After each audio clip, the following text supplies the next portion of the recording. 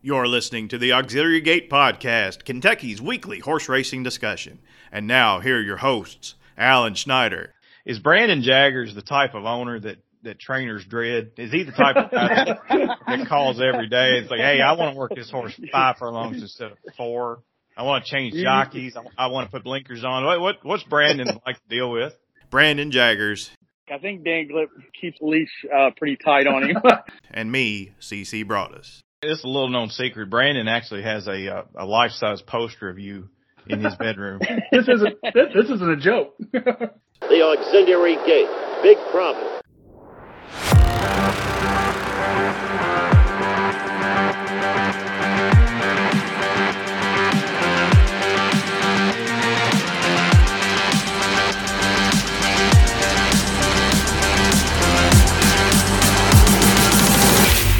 Hello, everybody. Welcome to episode number 139 of the Auxiliary Gate Podcast.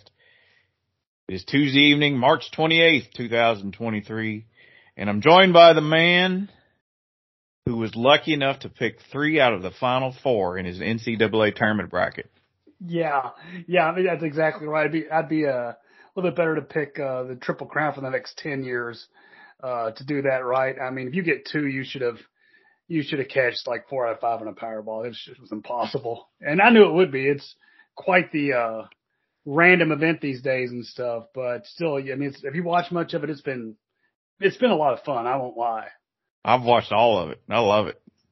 Yeah. I'm speaking, of course, of Alan Schneider. I didn't get that in, but. Oh, that people know. I mean, some of those people know, so. Well, household name. Yeah, we do have a couple household names with us tonight, right? We brought the best of both worlds, horse racing and basketball here, kind of a pure March, kind of April kind of thing here in Kentucky. Replacing Brandon Jaggers, and I believe you were instrumental in getting this done. We any chance we can replace Brandon is usually a good thing. Yes. And love you, Brandon. We're happy to bring aboard Caitlin Free. Caitlin, how are you doing? I'm good. How are you guys? Always nice to come on and hop on and I guess be there when Brandon can't. That would be most of the time. We can't afford to pay you most of the time, so, or any of the time, right? I'll make sure my schedule's clear accordingly. Yeah, well, I guess I'll start off here with you, Caitlin. But, we've got someone else coming on later, but we wanted to get Caitlin on because we all know this is a Kentucky Packhouse. We all know that I love Turfway, and Caitlin does an amazing job at Turfway, and she was their big weekend last week, and she did some yeoman's work there, so to speak, running the one-man show. First off, congratulations on that. That was a hell of a deal you pulled off, number one, before we get going anything else, so congratulations. Thank you. I definitely appreciate it, and it was a little rough around the edges. There's definitely some things we can work on, and I'll maybe need a little bit of help with some technical things. But as Joe Christopher said to you kind of earlier when we talked about it a few days ago, he was like, great dress rehearsal for Derby because that's going to be insane too here in about 5 weeks. That is true, and it's prep season for everybody, not just the horses, but for the Joe Christopher, the Scott Shapiro's, the Caitlin Frees, and so on and so forth of the world, right? So that you got a good tightener in there, ready to go the distance in a couple of weeks, right? I think so. I think I got a pretty good prep race, and I had a little taste of it before. I mean, obviously, but definitely I think that was a prep that will kind of have me drilled down and ready to go. And Nice horse racing analogies. Let's talk about something that, you and I talk about Turfway a lot, and something that you and I have in common. I think we've been on a bit of a bandwagon for a while, so let's go ahead and brag on you, on me. CC likes the horse too. We got to talk about Botanical in the Bourbonnette Oaks. So we've been high on the horse for a while. I know you've been high on the horse for a while. We had Brad on last week, and he was high on the horse. Mm-hmm. And going back, Turfways get this notion that it's a lesser track, but they've been putting good horses into the Triple Crown series. And I think on the Philly side, they've got a major contender going forward in Botanical. She looked every bit the part the other day. What do you think? I agree. I actually, for this week, just released my Derby and Oaks top 10, and she's number 1. And people were like, oh, well, there might be a little bit of recency bias there, or a little bit of hometown bias. And I'm like, no, she's number one for a reason, because she's so versatile. She can come from off the pace. She can set the pace. And they left her alone up front there in the Bourbonnette Oaks. And Chris could have honestly come from off the pace with her, but they left her alone. And they went all the way, and he really didn't even have to ask her very hard. I didn't think Flashy Jim, stablemate, ran a really big race. And I asked Blake, Brad's son, after the race, he was there, and I wanted to interview him about him. And then he had me interview Tessa, which she's the kind of the Turfway located person that takes care of Brad's string. And Blake's like, I don't know enough about her. He said, but I know my dad really, really likes her. And I said, yep, we've chatted about her before, and I've always liked her, and she's done nothing wrong. She did well on the turf. Obviously translating the dirt's going to be, they'll see how she does training over the surface at Churchill on dirt, but she's got a dirt pedigree. Who's she by? She's by Medallia Dora out of a Blame mare. Oh, yeah, that shouldn't be a problem. No. I wouldn't think. No, so that's kind of my thinking. Really, the only thing that I could maybe see being an issue would be the distance. But she kind of reminds me of Echo Zulu a little bit. Really? Yeah. I can see. One of the things that I've been so high on Botanical is because when you see Brad Cox's good ones at Turfway, his good 3-year-old fillies, his good 3-year-old colts, they just have a look apart from the rest of the horses. They look professional. They look huge. They look composed, and every time this horse is broke from the gate, as soon as the race gets up 200 yards out of the gate, it's like it's over. You can just tell. Ears are pricked. They look professional the whole way around, and then you see them throw up a 24-1 or a 48-2. It's like you can start walking to the window. But yeah, I do believe Botanical's really good. I hope to see Chris Landeros keep the mount. They do make it to the Oaks. So I mean, you probably don't know anything about that, do you? No, I really haven't heard much about it, but I mean, he's hopeful. Chris is a good friend of mine, and I think he's really, really hopeful. It would be amazing if they did, because, there's definitely going to be some in there for Pletcher, others in there for Brad. So I don't, want to jinx myself, but I don't see why I don't he either. wouldn't keep them out. He's done nothing wrong on her. He's done everything that they have asked. And I think pretty much anybody could ride her almost. Yeah. He said, I just put her where I think she's going to have the best chance and just let her go. And really, he only had to get after her just a tiny bit in the Bourbonnette Oaks, but other than that, she's done everything in hand and and worked really, really well with Chris. I maintain that Chris fits his really nice horse as well. I'm sure Chris would probably agree with that. Yeah. It's a nice little cash cow he's got there. But let's talk real quick about the runner-up, who I'd never put a whole lot of stock into in Flashy Jim, and I know behind the top two wasn't the best field behind him when the Brendan Walsh Ural didn't run very well, but I thought Flashy Jim kept trying, and that horse was on a bit of a roll herself. Is this a horse we might have sleeper status in the Oaks if she gets there? She definitely could be one that's like that. She kind of reminds me last year of Goddess of Fire. Goddess of Fire didn't run, as well as I thought she would, but she could definitely be one that could fill out a super, and she'll be one I think that'll translate back to the dirt and be just fine. But I thought that was a great prep race in there for her first time. I believe she'd been on the synthetic. I can't remember if she had any other experience at Turfway. I didn't think so, but I also can't think off the top of my head because I was, so focused on Botanical and the first time starter from France. Right. But she ran exceptional, but there was going to be no way she was going to reel in Botanical. But I mean, she got decently close to her, and I mean, the numbers and figures for that race came back solid, way higher than where they ran in the Fairgrounds Oaks. So let me ask you this with that in mind. Again, Turfway homers, we admit it, right? Turfway homers.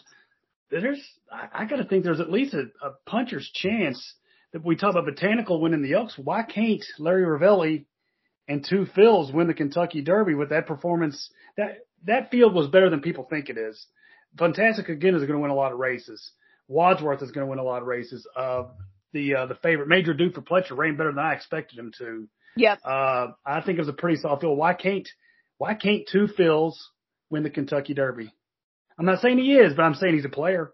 Oh, he's absolutely a player. And I know people will poo-poo it, saying it was on the synthetic. And I had a chance to speak to Jason Beam the other day, and he said, I don't think we will ever have a scenario where we have a Kentucky Derby favorite that comes out of the Jeff Ruby. He said, but I mean, obviously this is a race that needs to be taken seriously, but I mean, the effort from Two Phils, he just was effortless over the surface. Larry Ravelli sent him up there to see how he trained on it. He trained exceptional on it, so he decided to leave him on it for the race. And I mean, once again, I expected that race to be fast, and it wasn't.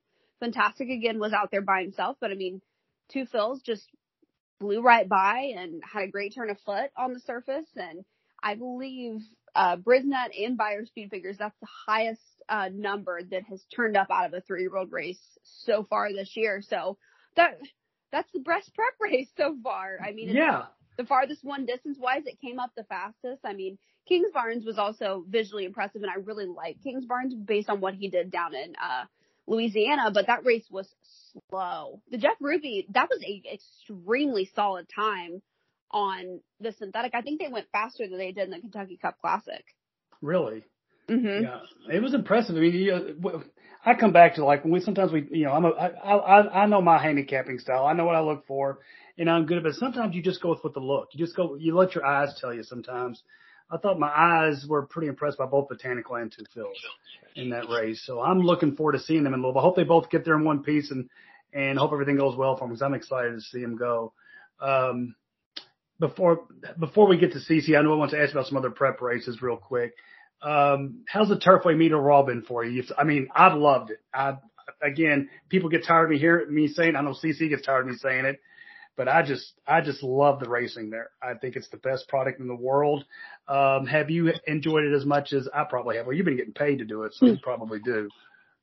Yeah, I've enjoyed it, and I agree. I think it's definitely the best overall winter betting product because I know there's a ton of people that, don't like synthetic, but the Turfway synthetic, you just have to understand it.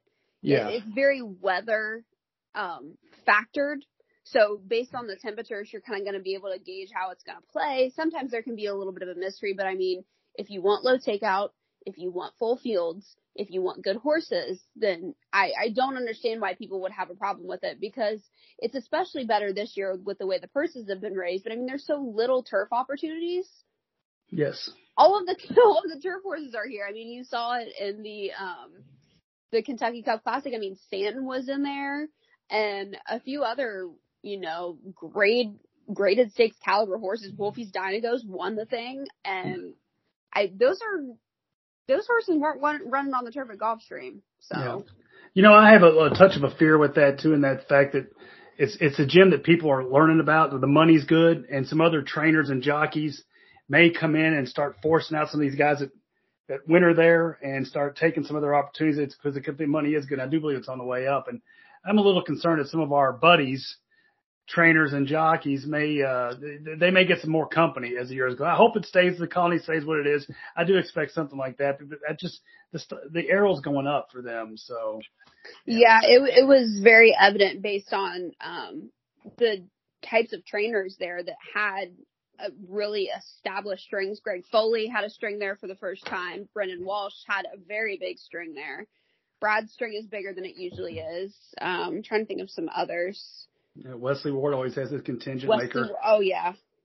Makers had a ton of horses there this year, and Paul Holobo was kicking some tail, wasn't he?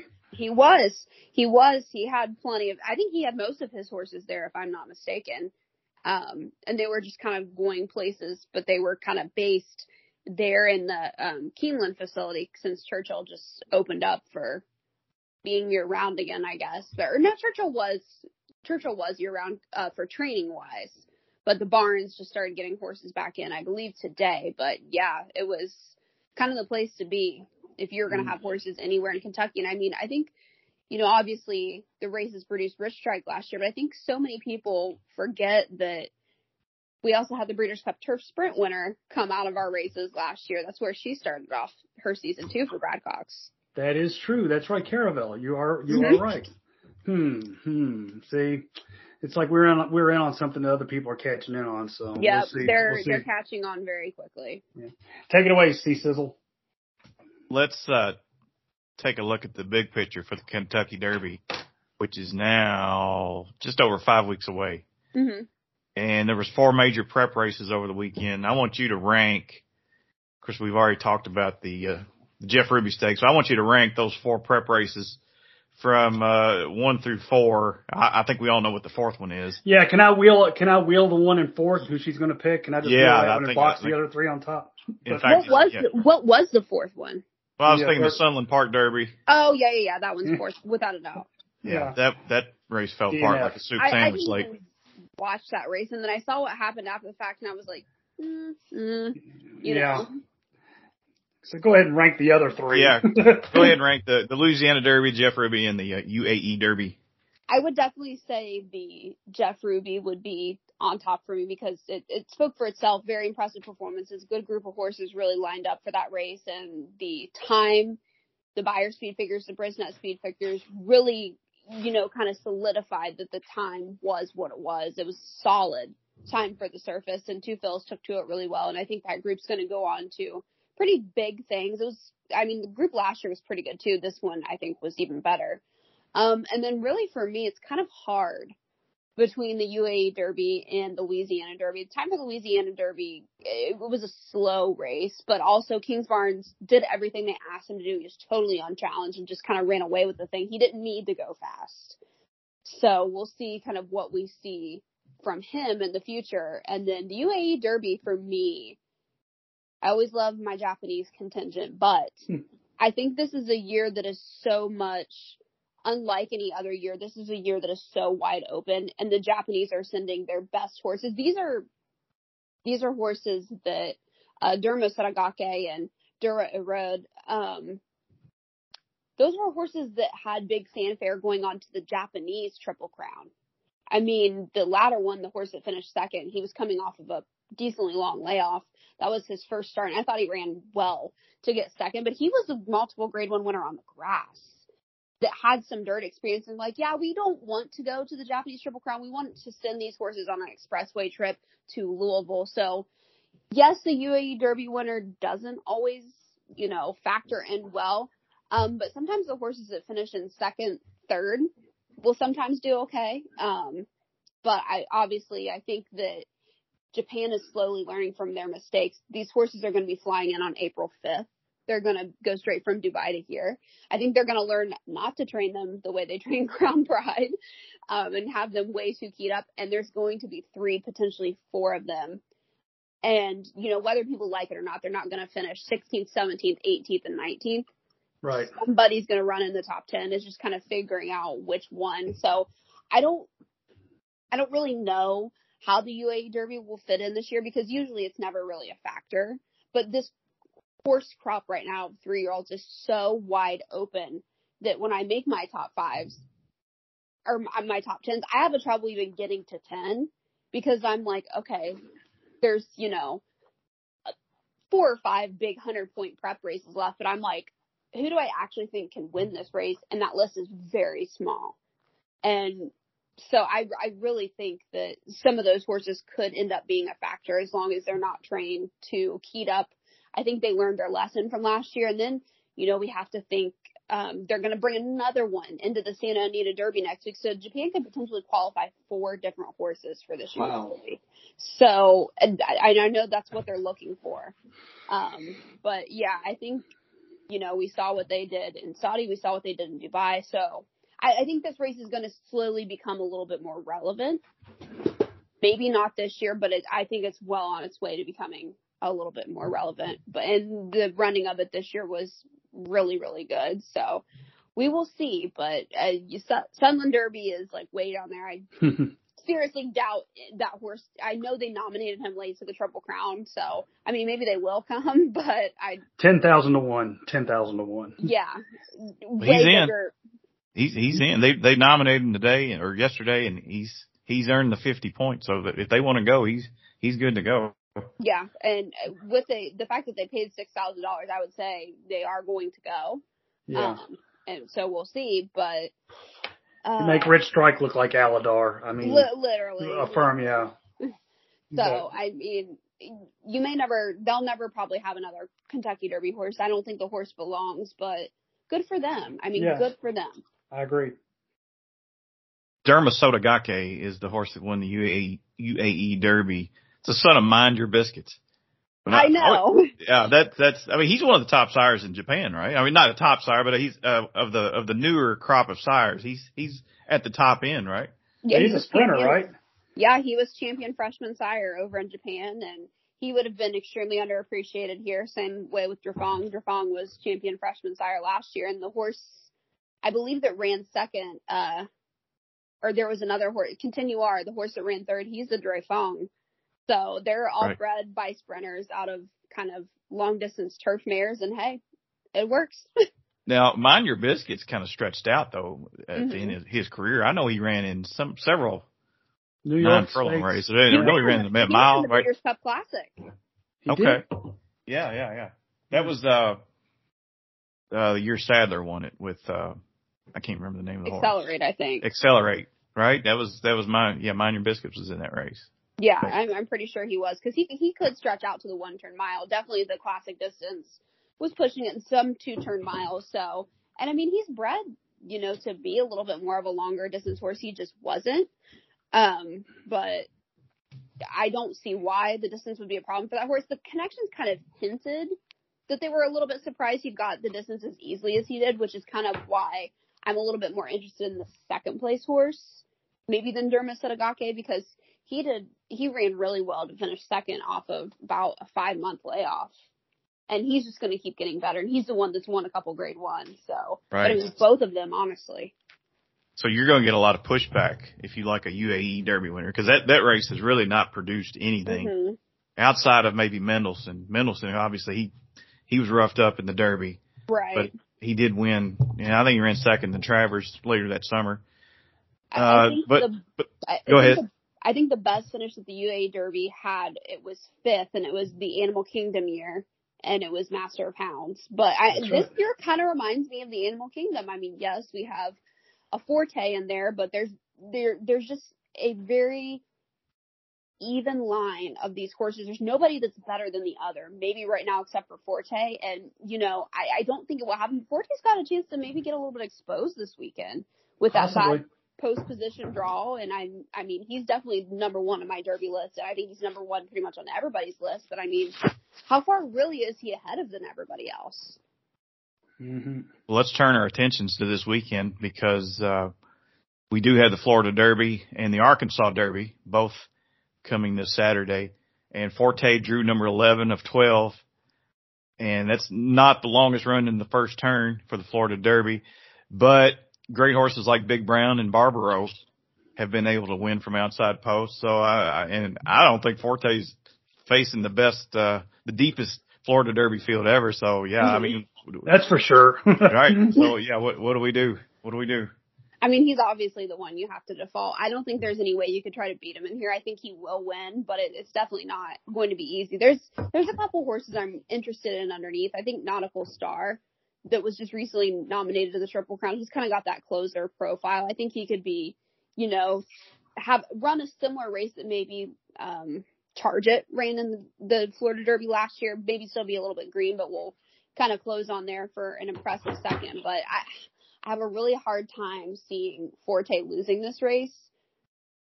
And I don't know. You can't just default hand him the Derby, because the Derby is the Derby. It's unlike any other race. He's going to, face some adversity in there. And I think it's a good thing that he's going to face some adversity this weekend. It kind of makes it a little bit interesting. Right. And then of course in Hot Springs, we've got, the horse that Forte defeated in the Fountain of Youth, Rocket Can, and he's facing Reincarnate, who had a pretty rough trip in the Rebel Stakes, the prep for the Arkansas Derby. And then there's a handful of others in there as well. Yeah, I think Angel of Empire's in there too. And I looked at, when that field came out a few days ago, I looked out and I was like, this race is rough, because there's a lot of horses that I haven't even heard of in there. And I feel like I paid pretty close attention to the Triple Crown Trail. And I looked at both those races and I was like, geez. And I don't even think it's that these 3-year-olds are bad. I think they're just all so evenly matched that it's difficult. Well, they're lightly raced. I'm sure exactly, that has a lot to do with it. Yeah. Yeah. It's not like it used to be when everybody had 12 or 15 starts coming up to the Derby 30 years ago. Those days are long gone. Even last year, it seemed like there was just more experienced horses in the past couple of years, there's just like, there's a lot of recently like broken maidens in these races and horse with just like one win that it's so hard to gauge. So when something happens, I can't even really be that surprised about it because none of it makes any sense. Right. Okay, Caitlin. Well, we're going to let you go now. We as always, we greatly appreciate your time, and always. Look forward to seeing you one more time this weekend at Turfway, and analyzing the races. And of course, won't be long till we'll all be coming to Louisville. And well, she's going to live in Louisville. You're moving to Louisville, right? I am. So that'll be great. But yeah, going to close out strong here at Turfway. Take a couple of weeks off, recollect my thoughts, and then start back up again. All right. So, well, the beer's on Caitlin whenever everybody comes to Louisville. So. When the train arrives. All right. Thank you, Caitlin. It's now time for another Kentucky racing memory presented by the Auxiliary Gate Podcast. The year was 1992, and while the racing world was buzzing about the return of the 2-year-old champion Arazi, our local 3-year-olds were battling each other to prove that they belonged on the same stage as the European sensation. That year's Arkansas Derby pitted the Jim Beam Stakes winner Lil E.T. versus Pine Bluff, the winner of the Rebel Stakes, and a local hero for Arkansas native John Ed Anthony. After 3/4 in 1:11.3, here they come into the stretch of the Arkansas Derby, and Pine Bluff, like a rocket, shoots to the lead to the outside. Lil E.T. trying to fight back inside of him second. It is Pine Bluff the leader. Cat Day gets into Lil E.T. These two look one another in the eye. A classic confrontation for the final eighth of a mile with Pine Bluff. Brother, the demons be gone. Trying to emulate him, and he will. It's Pine Bluff winning the Arkansas Derby by a neck. Lil E.T. Pine Bluff got the upper hand on Lil E.T. that day, but both pressed on to Louisville to face Arazi in the Kentucky Derby. Bet down to 4-5 favoritism, Arazi launched a bold rally that drew him even with the leaders at the top of the stretch, but he couldn't sustain his rally as Lil E.T., sent off at 17-1, rolled up to his outside and passed him and the other frontrunners down the stretch to go on and win. Then comes Lil E.T. Arazi is now charging up in the middle of the racetrack. Arazi is flying, moving around the far turn. Dance Floor has the lead. Pine Bluff is second. Casualize is third. And Arazi on the outside is gaining ground with every stride. Dance Floor at the rail with a short lead. Arazi is next. Middle of the racetrack, Lil E.T. Here comes Casualize, putting in a run between horses. And down the stretch they come. Lil E.T. on the outside with Pat Day takes command. Casualize is second and the others are dropping back. Coming through the stretch and to the wire. Lil E.T. on the outside has the lead by 1. Casualize is second. Lil E.T. wins the Derby by 1 with Pat Day aboard. Pat, congratulations on your first Kentucky Derby win. Thank you. Praise Jesus. Hallelujah. Lil E.T. gave Churchill Downs' winningest jockey, Pat Day, his first and only Kentucky Derby winner, doing the same for local trainer Lynn Whiting and his owner, Cal Partee. Pine Bluff went on to win the Preakness Stakes at Belmont 2 weeks later to frank the form of that year's Arkansas Derby. Join us next time for more Kentucky racing memories. Yeah, we need to thank Caitlin. She's not just a friend of the pod. She's a close friend. We pull for her. We think she does a great job, and we're always excited when she stops by, especially to recap one of my favorite tracks, Turfway. So thanks again, Caitlin. And we're going to segue into something else right now because I think CC a couple of weeks ago mentioned to me personally on this podcast. He said, if you could have anybody on this pod, who would be your dream guest to get on this podcast after 140 episodes? And I answered fairly quickly, didn't I, CC? I said, I want either Scotty Davenport, head coach of the Bellarmine Knights, or Susanna Hoffs, the iconic lead singer from the Bangles from the 1980s. And, well, we decided to take a shot and go for the sexier one of the two. So we have Scotty Davenport of the Bellarmine Knights. Easy call, right? How you doing, Scott? How'd you like that intro? I've been called a lot of things in my life from a lot of angry fans, etc., but never sexy. I thought I might mislead some of our listeners with that. You know, how about a little compensation? Or maybe can you hum a little few bars of Manic Monday or something, maybe? No chance. Oh, no chance. It was worth a shot. But now let's give you a more proper introduction, okay? For those of you who don't know, maybe live outside Kentucky or whatever, are unaware of the amazing work that Coach Davenport's done. He just completed, I want to say it's your 18th year at Division I, Bellarmine, 18 years. He's won 409 games by my last count. If that's wrong, update me, sir. Is it 409? Or is it more than that? You know, we won 400 this year, and the night it happened, I had no clue. So I'm going to believe you when you say 409. You can always trust Wikipedia, Scott. There's also a 10-year stint as an assistant to some guy named Rick Pitino at Louisville, right? 10 years at Ballard High, one of the premier high schools in the city of Louisville. And if that's not, anything to sneeze at, he actually was an assistant coach under Denny Crum in the early 80s. So there's 2 Hall of Fame coaches on the resume right there alone. I could go on and on, but to sum it up, here in the city of Louisville, he's a legend. He's a big horse racing fan too, so we're going to talk a little bit about that because, as we know, this is a horse racing podcast. So, Brandon and Cece and I are all honored to have you on tonight, Coach Davenport. So thank you. Well, it's an honor, and I'll probably have more fun than anybody else. That's good to hear. I guess let's start off with some couple. We got to go basketball first, right? It is March. I mean, we got Derby coming up, but we got the hybrid of one of the beautiful things about being in the state of Kentucky this time of year. We have basketball. Well, we usually have basketball, and we have the Derby season coming along. So now that the season is over, how's the off season treating you so far? Well, there's no such thing as an off season because that would imply you stopped. So our philosophy is we don't stop. We never have to start again. I like that. So it's just continuous. It's recruiting. And to tell you the type of young men that we're so fortunate to coach, you have to take 2 weeks off in terms of your practice, et cetera. Mm-hmm. The day we could start back, they suggested, it was on a Friday. They said, Coach, we want to move the lift to 5:30 in the morning, Friday morning. I said, what is this coming from you all? And they said, yeah. And their theory was they wanted to be the only ones in the gym. They wanted no distractions. Only people there were the people that cared about each other, and that was our team. So our lifts are at 5:30 in the morning. Wow.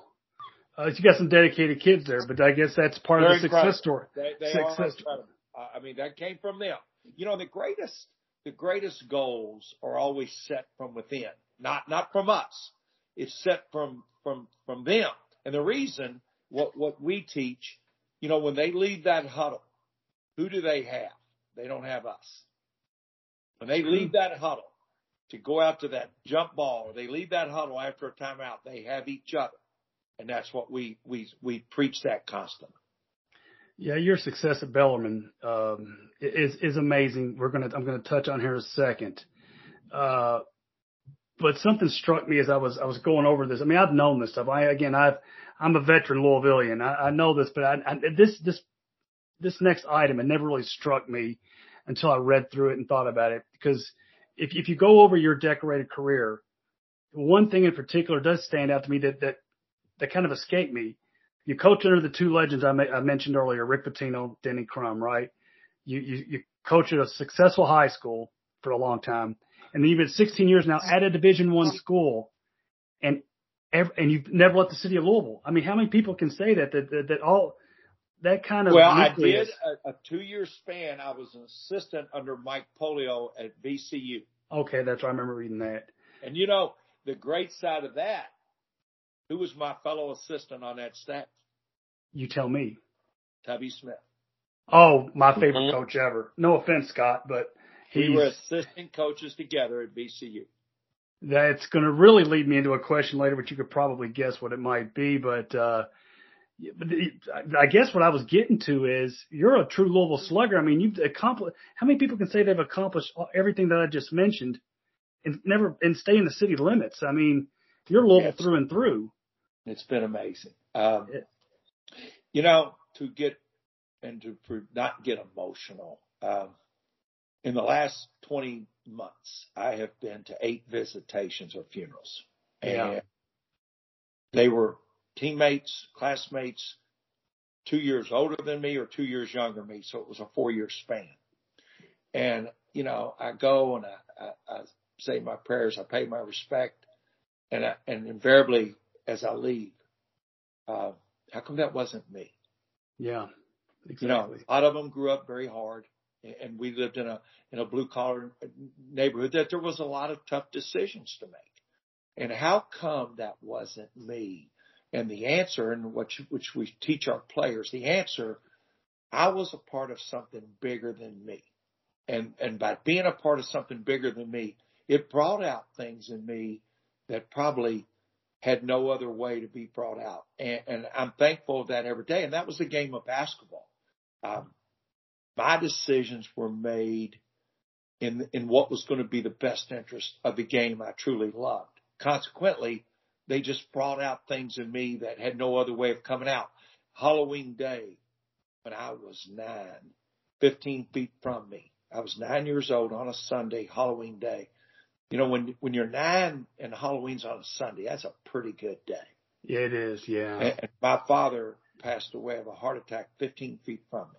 Oh, my God. And I had a mother that grew up in Greene County, Kentucky, one-room schoolhouse that ran her own business for 43 years. And you think, how'd you do that?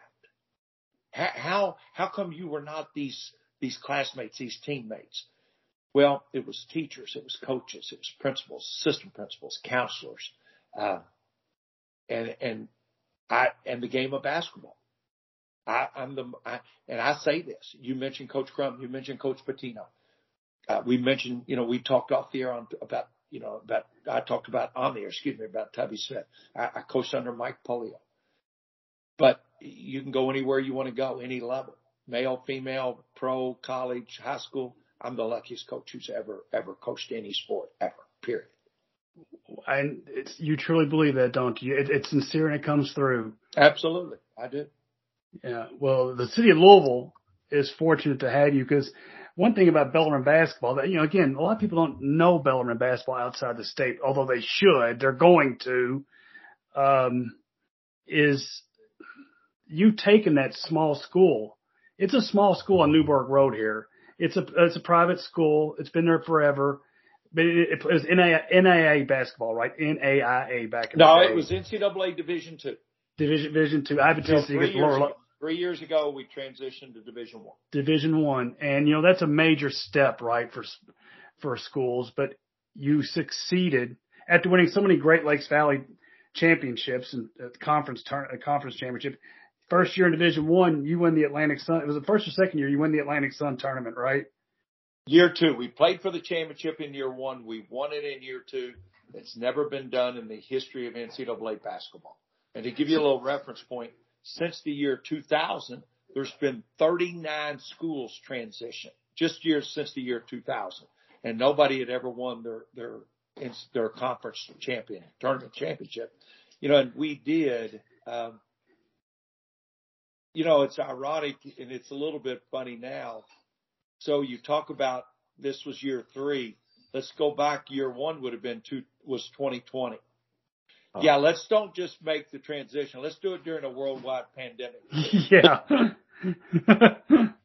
It's an amazing feat. And I'm sure we all know that if there may be some out there that don't know, ordinarily you win their conference tournament, you get to go to the big dance, NCAA tournament. But the NCAA has their archaic, bizarre rules that a school transitioning to Division I basketball cannot go for, I think, 4 years of the tournament, which none of us agree that makes any sense. But, it might be a sore subject. I don't know. How did you and your kids deal with that? I know you know the rules going in. But I'm still dealing with it. My wife just walked in the room. She's sick of hearing it. I know. My staff's sick of hearing it. My administration is. But you guys, you don't know me personally. But just think this, what you do know of me, 3.5 minutes to go in a game, down 4. What if our team quit? What do you think that locker room would be like? Yeah. It'd be pretty bad, wouldn't it? Right. So I'm not going to quit on them. This is our last year coming up of the transition, but I will fight it this summer as hard as I can fight it because we talked about our lifts to 5:30 in the morning. I'm in there looking those kids in the eye every single day. You bring an NCAA administrator into my locker room or into our weight room or our video area and let them look those kids in the eyes and see how fast they change that rule. Yes. I have begged them to come. I have said I will volunteer to pay their travel. We'll put them in the best they'll eat at the best restaurant, put them in the best hotel. And you come tell those kids why they can't play, and they will not come. Yeah, I get it. There's no justification for it. No. You cannot come up with a legitimate justification for it. Everyone in the country wants to see it. And it kind of leads me into my next question, because what's really unfortunate about it is, in this day and age of parity and a more equal playing field in Division I basketball, we've seen it this year in the tournament. We all know that's the way the game has evolved, right? If things are getting a little more equal across the board for the Blue Bloods. So when you see the Florida Atlantics, the Princetons, the Fairleigh Dickinsons of the world, you and your kids have to think, you know what, why not us? Just let us get in. Why not us? And we can be the ones making those shots in the Elite Eight and having one shining moment play for us. Why not Bellarmine? I mean, again, I refuse to stop on behalf of these players. It's not one thing to do with Scott Davenport. It has to do with these players. Right. And the reason you brought up, we won the ASUN Conference Tournament Championship on March the 8th of 2022. Well, let's go forward 2 months to May 14th of 2022, right? We had 5 seniors. On May the 14th of 2022, they were awarded and earned 8 college degrees. Wow. 3 masters, 2 masters in business administration, a master's in education, and 5 bachelor's degree. And you're going to tell my kids they can't play? Stupid. But we know that, right? You now have my blood pressure going quite good. We're going to bring it back down, because we're going to talk about something that has people's blood pressure elevating back and forth. That's horse racing in a little bit, so that'll help a little bit, okay? Absolutely. But before we get to that, and I kicked some other buddies who are dying to talk to you, Scott, I would be remiss if I didn't bring up what it's like to coach under Rick Pitino, to coach under Denny Crum, to coach alongside Tubby Smith, 3 of the absolute greats in this game. I'm not just saying that as I'm a Kentucky fan, right? But I'm also a realist. Those are great coaches. You are too. So what was it like learning from them? People. And what's great about it, they're better people than our coaches. But what's great about it, the first lesson you learn in coaching is there's more than one way to be successful. Right. No different than training horses. Not every trainer trains the same way. Some work fast, some work slow, some work more frequently, some don't, some have long gallop. It's a different way to be successful. But what's interesting about Coach Crum, Coach Pitino, Tubby Smith, Mike Polio, what's interesting is they oftentimes all thought the game should be played the same way from a fundamental standpoint. You either use a backboard or you dunk it with 2 hands. You play off 2 feet under control, but they taught it totally different. Coach Pitino taught it, like a high-strung Italian, and you all seen Coach. You can imagine how he taught it. Yeah, I can imagine. Coach Crum was a math major, was very analytical, and very, this shoot that ball at that 45-degree angle using that backboard. But they both thought the game should be played the same way, but they taught it totally different. Totally different. 180 degrees different. But I cannot be Coach Crum or Coach Pitino. I've got to be me. And it's incredible. It's incredible. My mother passed away 13 years ago, and right before she died, she told me, she said, Scotty, if you work really hard, you might get a real job, make something out of yourself. Thanks, Mom. Well, people laugh, but you think about it, I've never had a job. A job, if you look up the word vocation, that's a job, vocation. Well, I've had an advocation, which means I've been an advocate of these young people that I coach. And why? Because I know what coaches did for me. So is that your proudest accomplishment, is seeing these young men succeed, raising and watching them go on to be great people, great students? There's no question about it. Today, there's no question about it. I call them emotional paychecks. The real paychecks, the bank will only cash those one time. Yeah, I've noticed that. Yeah, I try to tell them if you let them do them over and over that they don't think that'll work. Emotional paychecks, you cash a lifetime.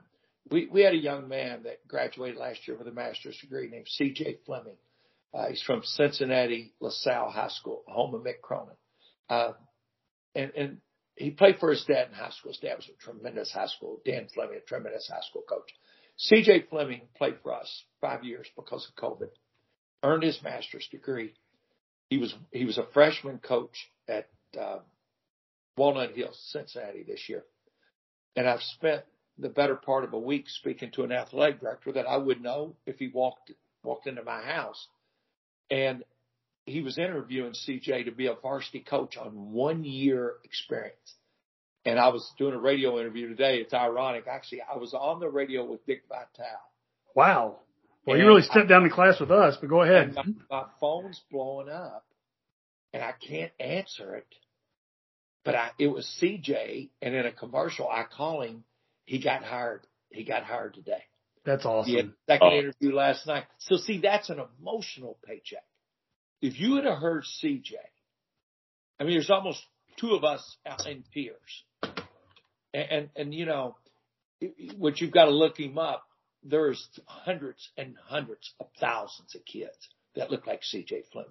5'10", kid, it's a good shooter, but his shot is horrible, but it goes in. But he's going to draw more charges. He's first on the floor every possession. Gets a master's degree, got married, started his family, and got a varsity coaching job today. That's an emotional paycheck. And those have to be the most rewarding, I would say, right? Because you can cash them a lifetime. Yeah. I mean, you can cash those a lifetime. And that's why every day I get to go to work. It's not I wake up and I have to go. There's a big difference. Well, that's very inspirational. The basketball is a passion for you. This teaching is a passion, right? It is. It sounds like. And it is teaching. It is teaching. I mean, go ahead. You know, it's.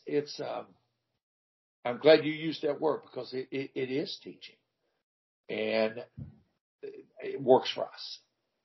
But the way we play is a fun way to teach. It's a fun way to play. Well, you are fun to watch. It's you play at Freedom Hall these days too, right? The home of the we do. Some of your it's the home of the old Louisville Cardinals, where the Louisville Cardinals used to play at. So that's got to be fun. It kind of comes full circle. Freedom Hall right? hosted more NCAA Division I national championships than any facility in history. I did not know that. Now there's cities like Indianapolis, San Antonio, New Orleans. There's cities, but they've all changed facilities. Freedom Hall has hosted 6 national championships, more than any facility in the history of NCAA college basketball.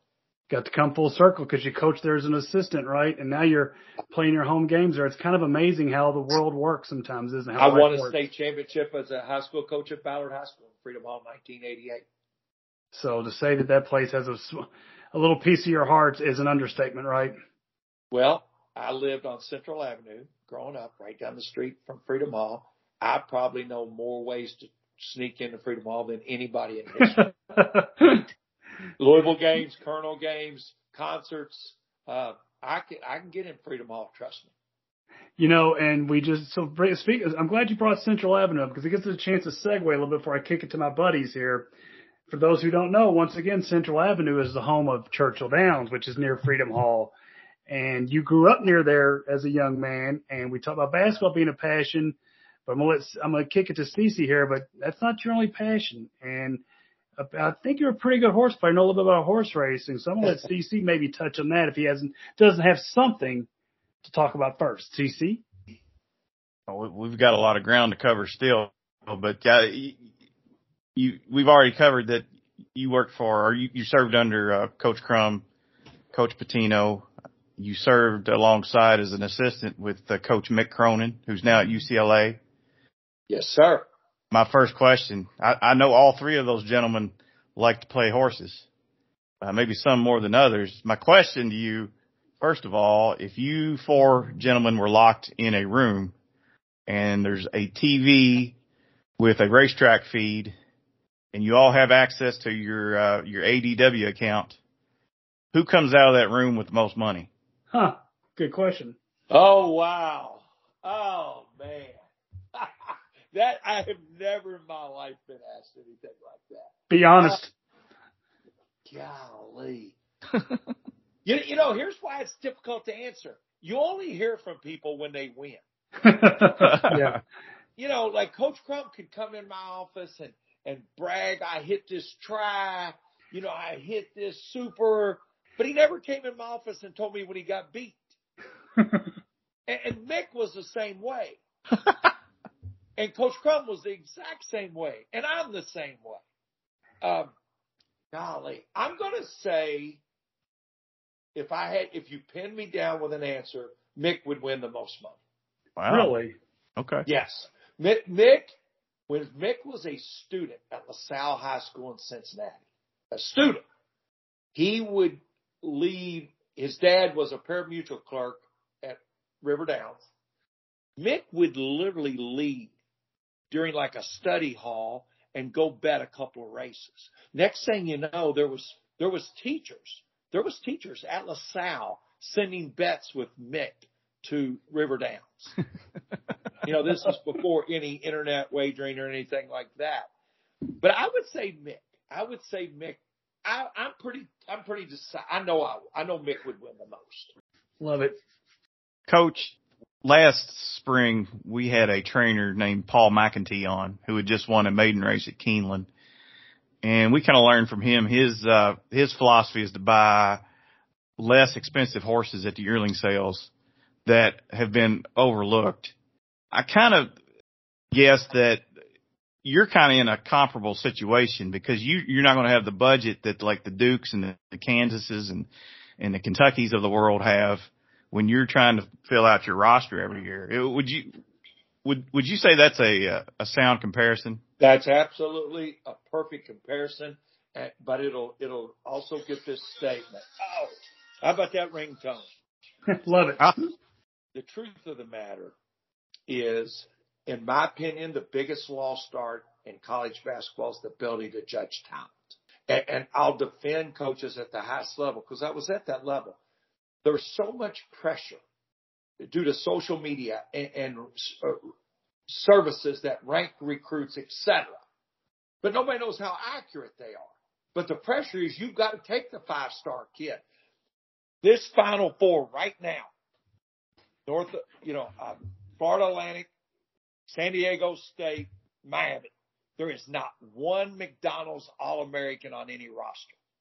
Not one. There we go. You know, how does that happen? Well, it's so difficult, but the ability to judge talent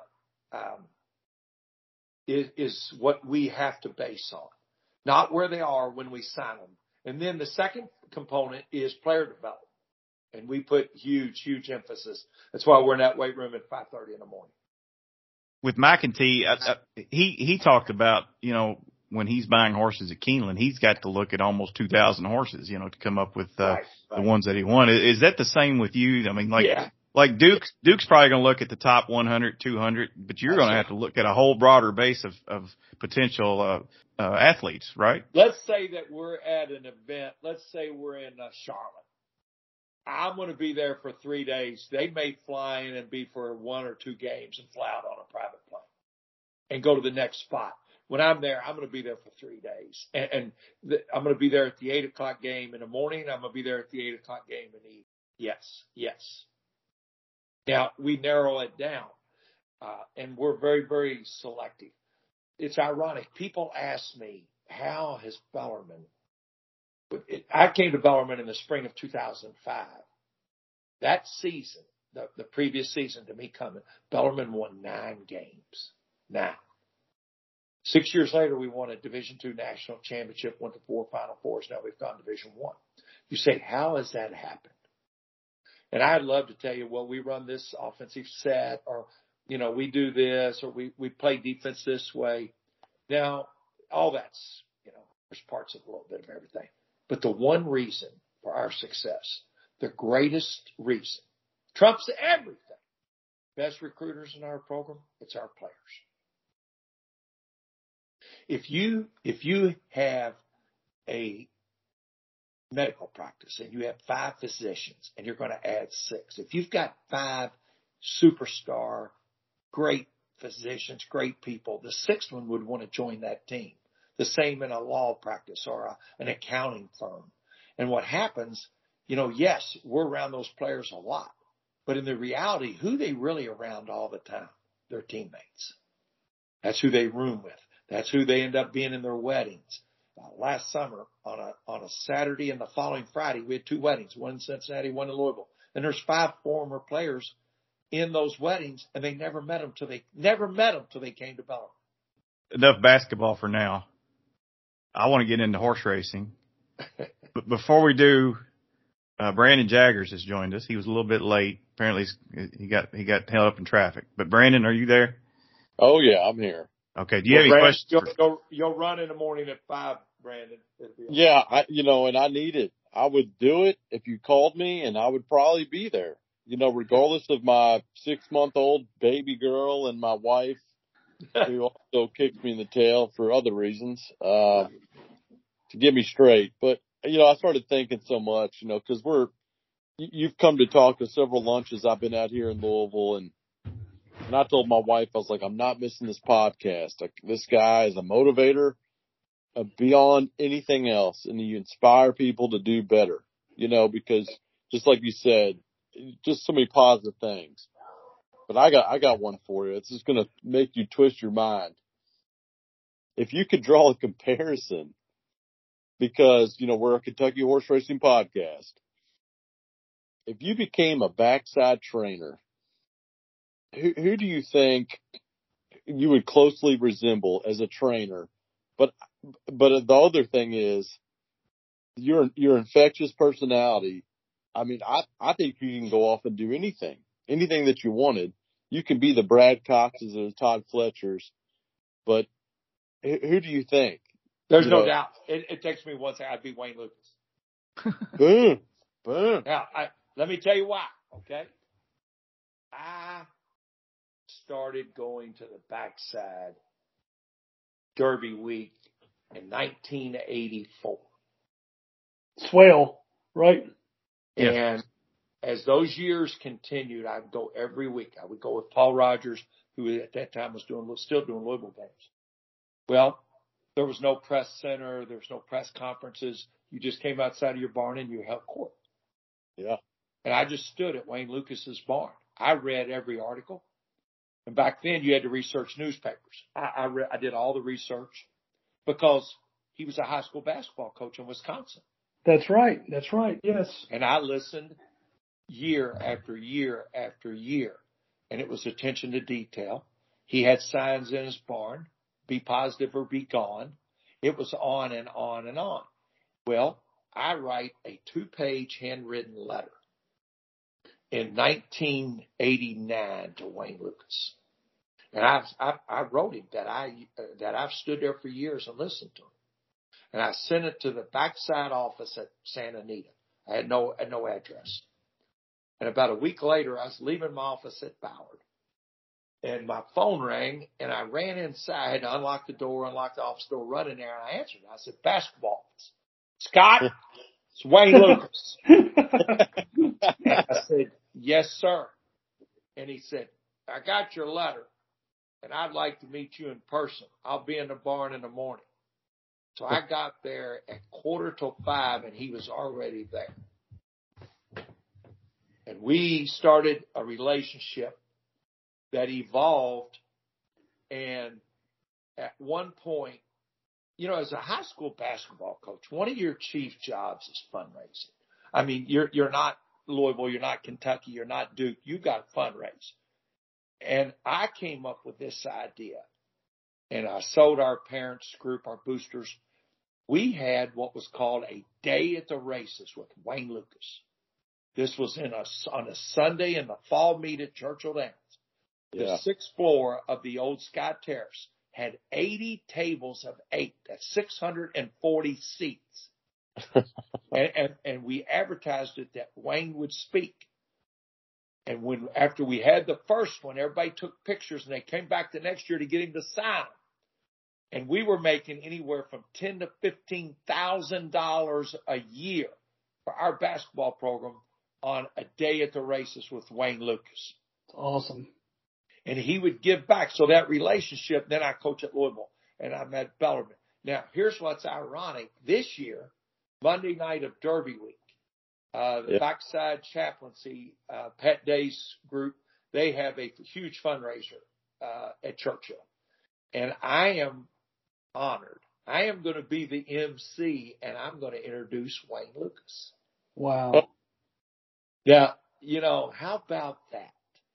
Dallas Stewart's one of my best friends in the world. I just got off the phone with him. He just got back in Louisville yesterday. And I was on the board of directors of the Backside Learning Center, which we helped all the Backside people.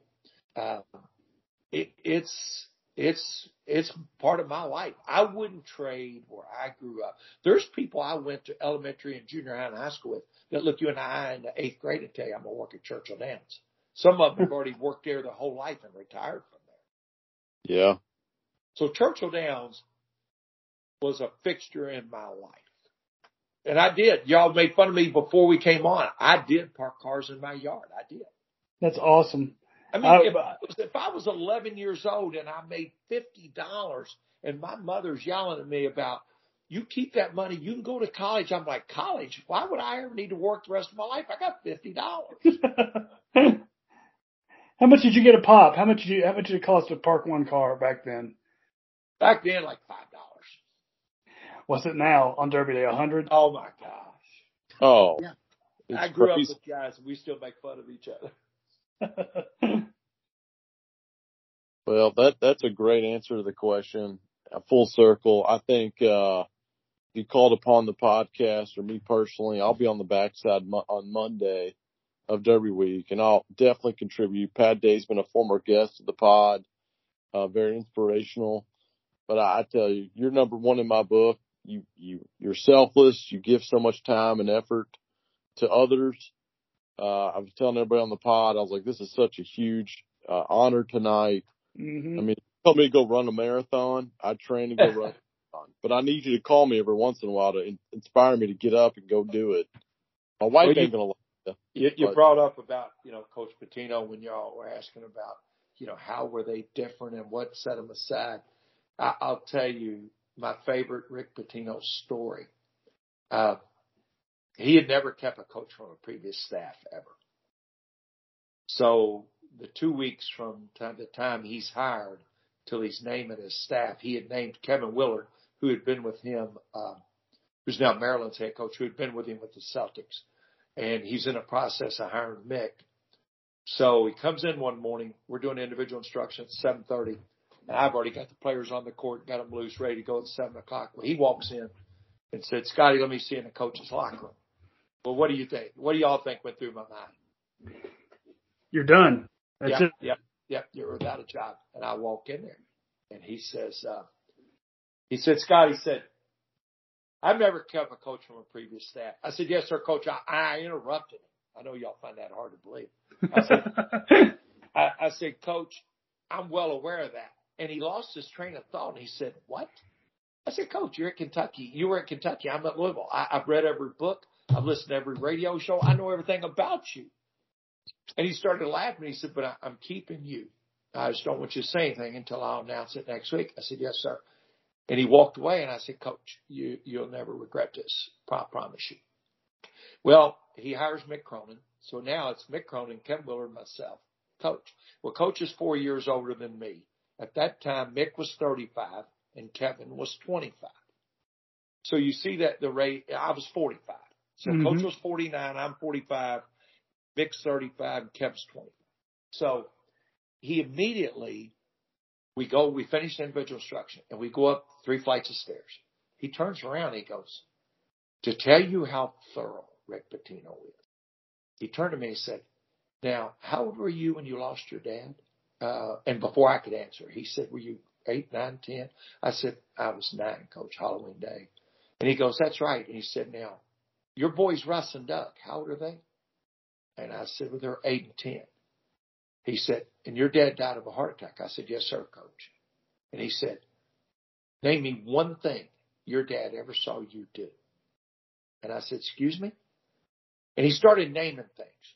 He said, did he ever see you graduate from college? Did he ever see you, play in high school? Did he ever see you get married or start your family or win a state championship at Ballard. Name me one thing your dad ever saw you do. I said, well, Coach, I was 9 years old. He never saw me do anything. He said, well, you can't look like that and work for me. And I want you to see Russ and Doug do great things. I want you to go meet with Reagan on our strength coach. Get yourself in shape so you see Russ and Doug do great things. So I walked down there and met with our strength coach. 1 year to the date, I lost 79 pounds. Wow. And there was no fast diets. It was get on the treadmill and it was run. Well, Russ has our only granddaughter, a little 4-year-old named Ren. She's a princess. Doug is 2 years younger, and Doug will be the next head coach at Bellarmine. That's already been announced. So he knew the button to push. He knew how to trigger, and he said, now what you don't get is everybody in this program, those players will be amazed at what you do, and you will guilt them into being extraordinary. And it happened. And then in 2005, 4 years later, we're in the Final Four. Wow. He's amazing. He is amazing. And he's on to St. John's. You got to be happy for him, right?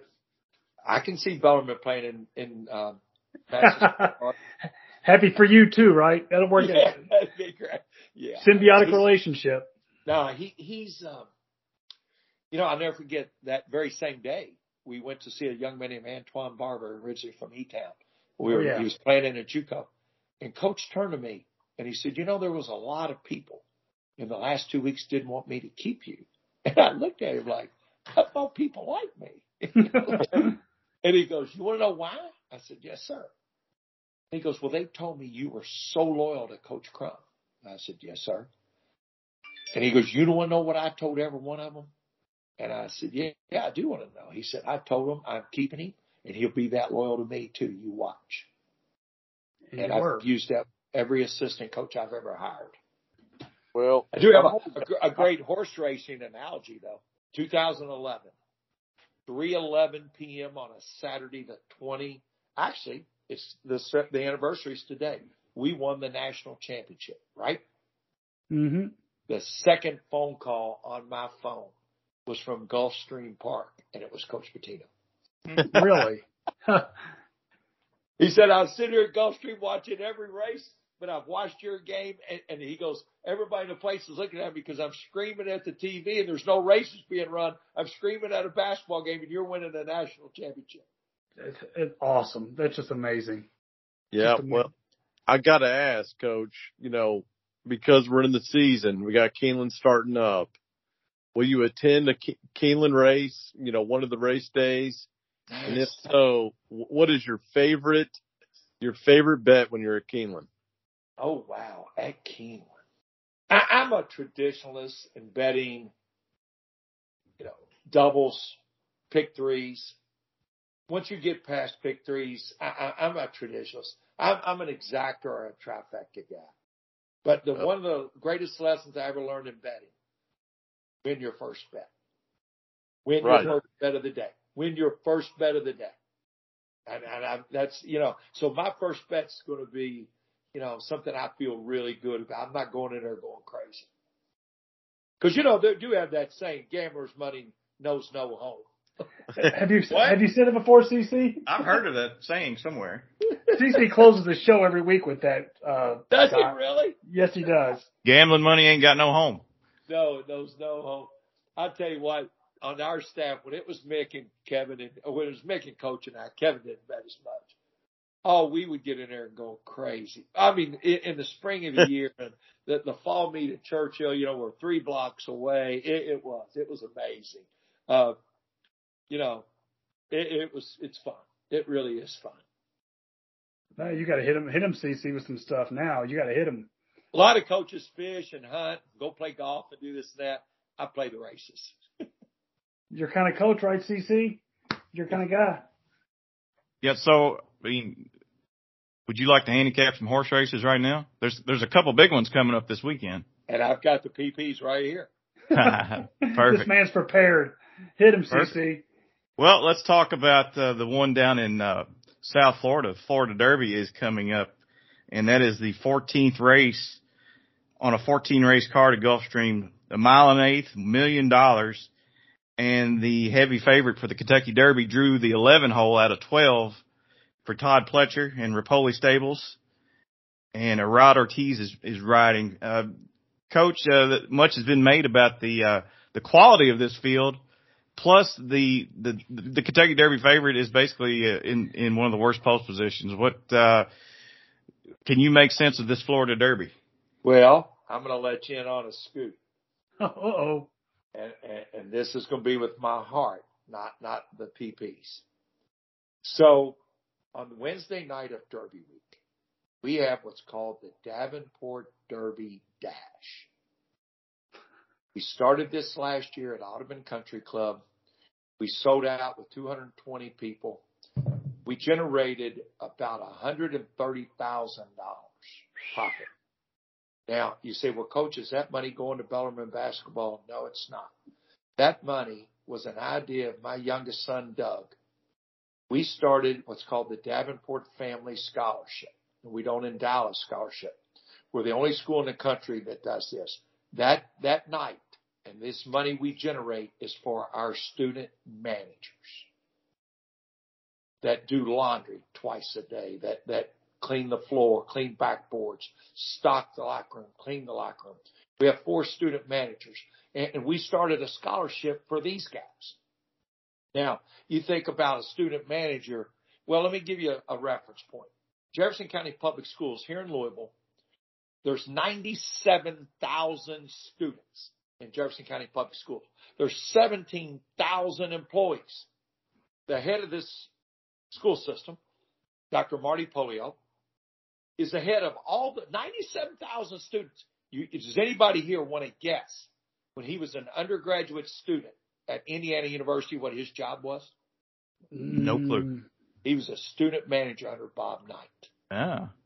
Did not know You that. don't think that would make you tough and get you ready to take on some leadership roles? That's so true. We started this scholarship fund. All right, let's go back. So we have some very incredible, we have an auction. Our auctioneer comes from the Keeneland sales. Travis Stone, the voice of Churchill Downs and the Kentucky Derby, is our MC.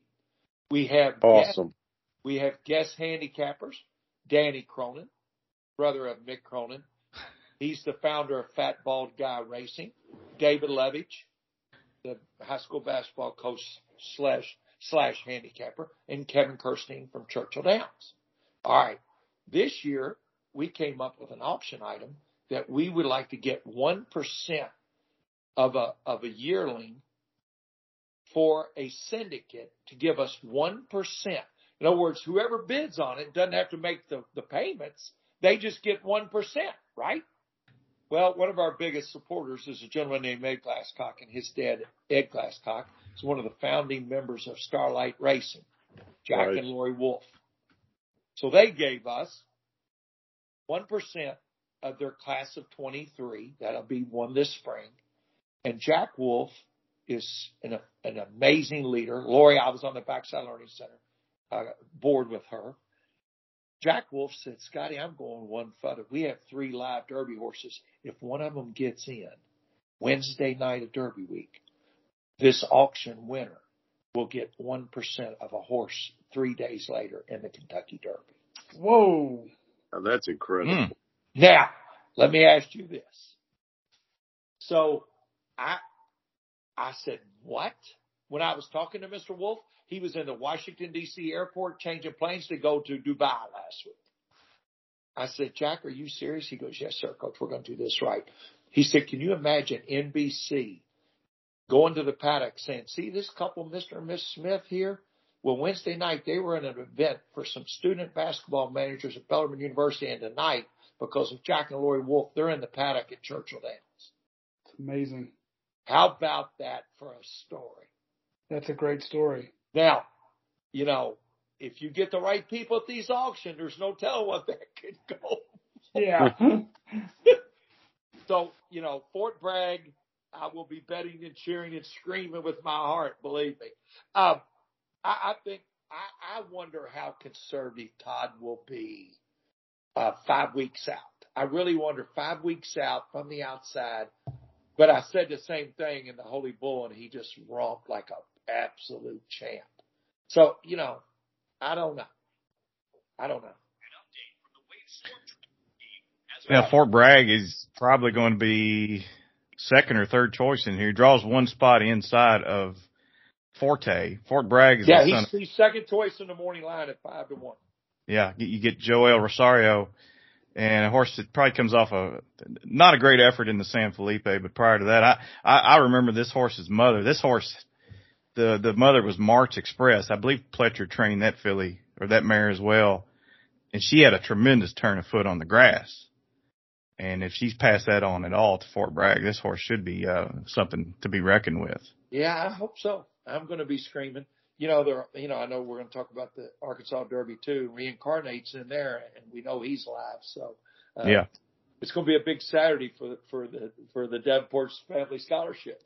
Yeah. Well, let's talk about this Arkansas Derby in Hot Springs. First of all, you ever been to Hot Springs? I haven't. No, because of the timing of it. That's impossible. Right. Yeah, it makes sense, obviously. Yeah.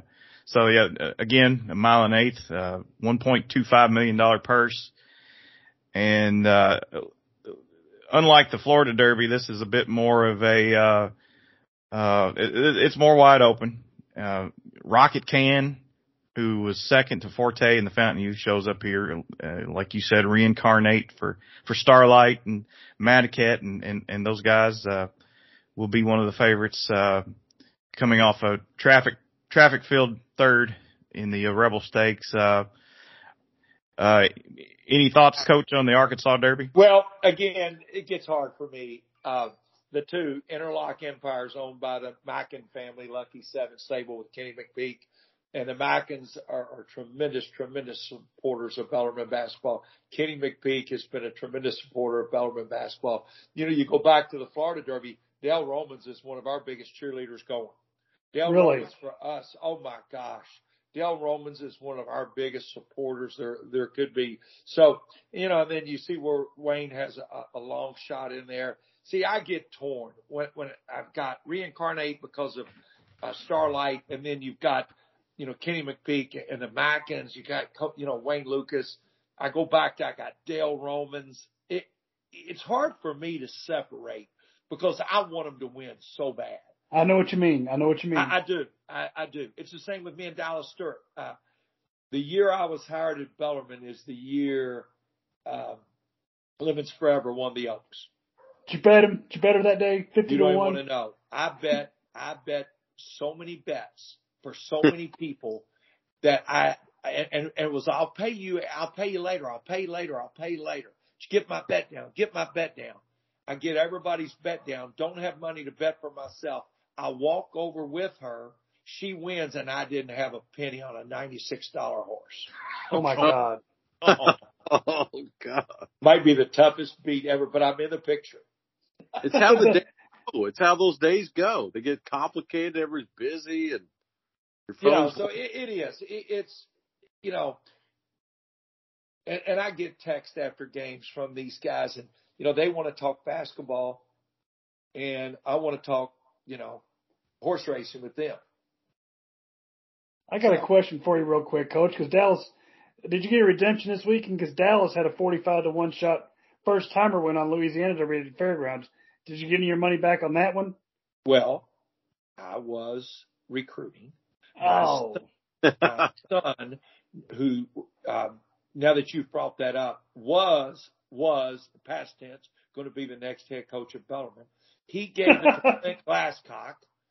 He gave it to one other guy. And, I should have called you too.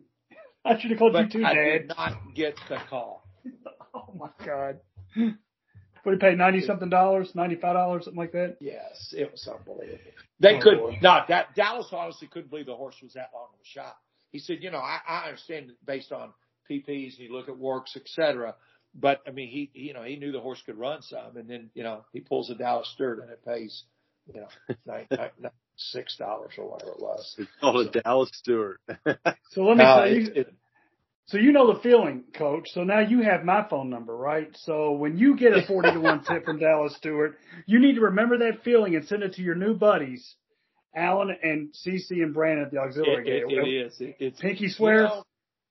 Where I grew up, man, it's hard to tout people though, because if it doesn't hit, you feel bad. And we don't care. And 41, we don't care. No one else will hear we lost. Nobody. You know, I tell you what I love to do. I love in the fall getting and making 7 or 8 winter book bets. I love that. And I've been close. I mean, I've been close at some like major scores. I've bet some horses at 125, 200 to 1. And, you know, Dallas had commanding curve. Yes. And I mean, I had the commanding curve. I'm not going to brag about the numbers, but trust me, it was life altering numbers. We believe you. Instead, we went to dinner and he bought dinner. Well, take what you can get. That's like getting the show ticket, right? Yes, it is. It's okay. Gamblers letting no holes. I'm fine. Coach, are you going to be at on the backside Derby week? Yes, sir. I'm giving a tour Monday morning for a charity. I'm going to take some people and give them a personal tour. And then one of the auction items at Wednesday night at the Davenport Derby Dash, I will meet a group at 6 o'clock on Thursday morning, right after that all-nighter, and I'll take them to the backside. Yes, I will. Did you forget to schedule sleep? Sleep's overrated. When you work for Rick Pitino, sleep's overrated. Yeah. I'm here to tell you it's not overrated.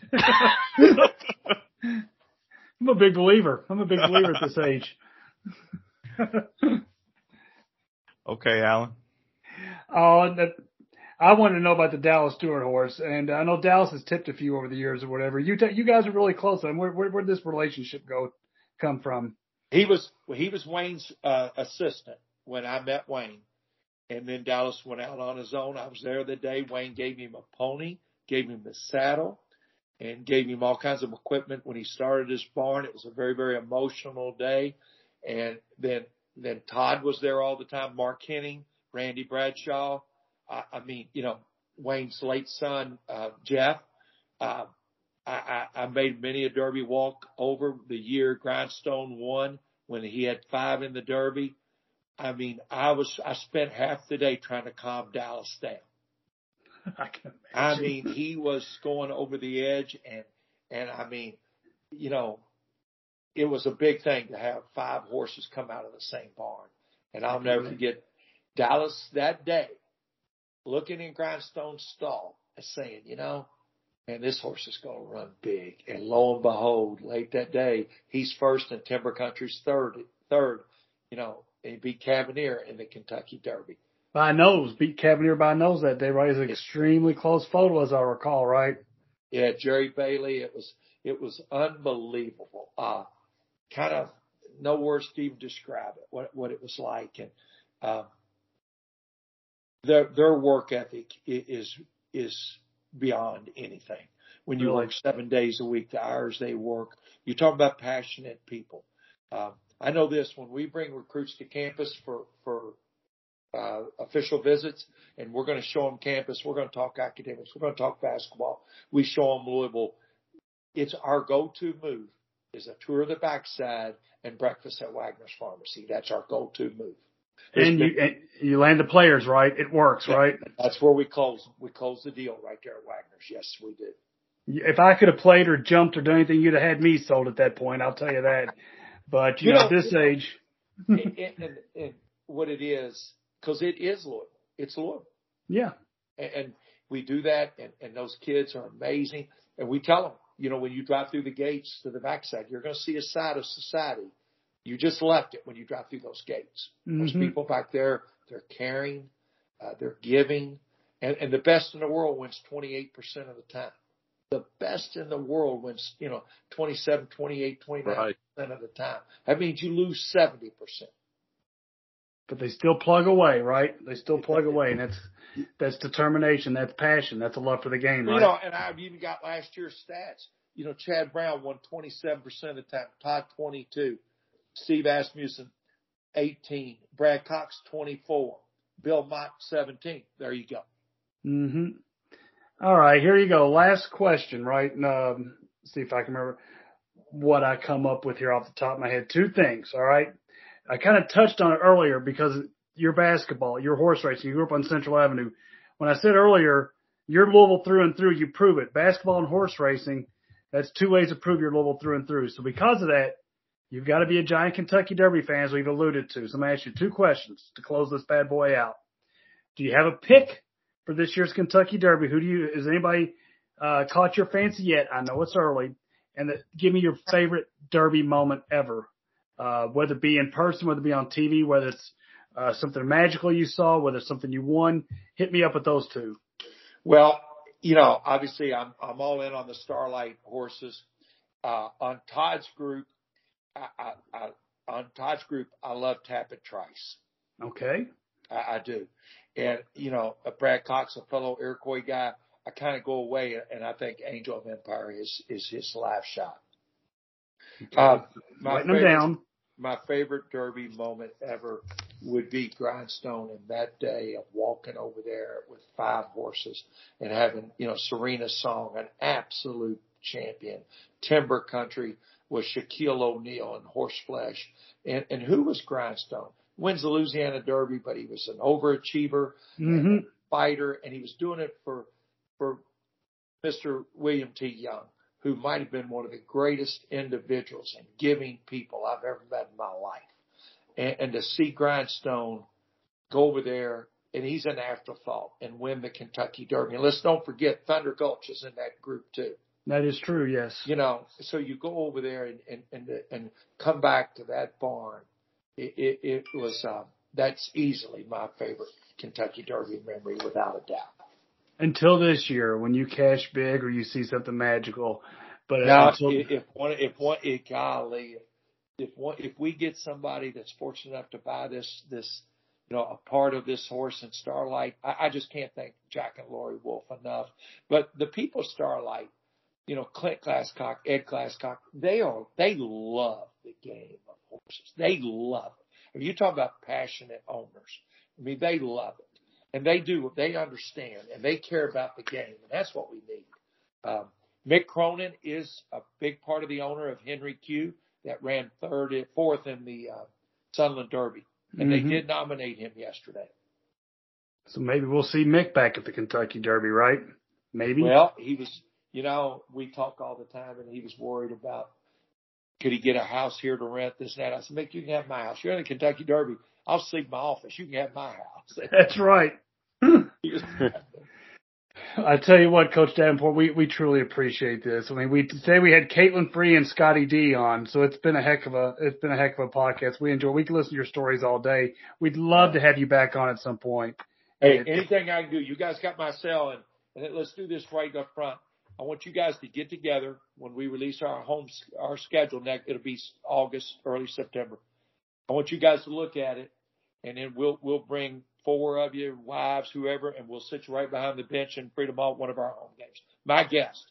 That's a date. Awesome. We are in. We have to bring our wives. No, I'm just kidding. We love our wives. We're just kidding.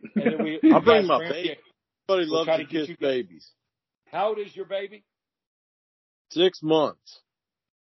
Young lady? Yes, sir. Okay, because if it was a 6-month boy, my contract's not that long. I was already going to tell you that. Coach, I assure you we'll be there. I assure you. Yeah, you guys hit me up. Hit me up. You all stay safe. Thanks to everybody. Well, that was fun. Again, in 139 episodes of this, we continue to find some of the coolest people around, and I've really enjoyed all of these. Yeah. Like I said, it's like a new rap duo, Caitlin Free and Scotty D. But we knocked off a bucket list there with Scott Davenport. And you see why, right? Motivational speaker, loves life. If you don't live in the state of Kentucky, you don't realize what he means to the city of Louisville, what he's meant to Bellarmine University. He's wonderful. And they beat the University of Louisville this year. I know a lot of people did, but that's an impressive feat for a school that size. And if you like the NCAA tournament, give them some time. You're going to see them when they become eligible, and they're going to be the Cinderella darlings. And you can see why with a leader like Coach Davenport. Yeah, I hope he gets to play in a couple of those. Yeah, before he retires. It's insane. That'd be fun. Yeah. They're in good hands because his son Doug takes over when he decides to step aside. Right. So they're in good hands. And it sounds like Mr. Davenport knows a little bit about the horses too, which we thought he did. We thought he did, but he's a historian and a gambler with it and stuff. So it's pretty cool. That'd be cool to do what he did back in the 80s and 90s with the Lucas people. I'd say it's nice that he enjoys it. And people that don't know this whole, this corridor right here, you got the University of Louisville and Churchill Downs is essentially right next to it. I mean, what are they, a mile or two apart? So there's that corridor of action going on right there. And that's where he used to coach at the University of Louisville. Freedom Hall is right down the road. I mean, it's a hop, skip, and a jump, maybe a half mile. So I'd say he spent some time in that corridor in his day. In addition, he lived there too. Real quick, when he mentioned Lemons Forever, who won the I can't remember what year it was, but he won the Kentucky Oaks for Dallas. 2006, 2008, something like that. The only story that pops into my head is I have he's a guy I know that bet 50 to win on Lemons Forever. So what is that, $2,500 roughly? Well, yeah, sounds right. Okay, so he was talking to a girl from the Ukraine on the internet at this time. And he gave her all the money like we do to Ukraine now, but go ahead. He sent her all of the money and said, he did? I'm joking. No, he sent her the money, $2,500. Said, I'm going to the Bahamas whenever that summer, we'll say, meet me down there. And he flew down to the Bahamas and that girl showed up. She did show up? She showed up. And, then she flew back and then he wound up flying to the Ukraine like the next year or something like that. But what'd she look like? Nothing ever happened of it, but it was funny. What'd she look like? I don't know. That was a long time ago. $2,500. I'm gonna know what you look like, but anyway, that's just me. Yeah. So I don't know. That was a fun story. But anyway, I don't have anything else. No, that's enough. Well, we enjoyed again both of our guests as always. Have know Caitlin very well. First time we got to talk to Scott. It won't be the last time. All right. Well, that was cool. It was another cool edition of the Auxiliary Gate podcast. Got to get Susanna Hoffs now somehow. Everybody knows how to get me the lead singer of the Bengals. We need to do that. Yeah, you work on that. See what happens there. But you never know with us. You never know. For some guys who aren't connected very well, we do pretty good getting these guests, don't we? I can get Rob Benefield. Oh, that's impressive. Thank you. I just fell in my chair. So, on behalf of Coach Scott Davenport and Brandon Jaggers, who's already departed for the evening, Caitlin Free, and Alan Schneider, this is CC Broaddus. In the immortal words of Scott Davenport, gambling money ain't got no home.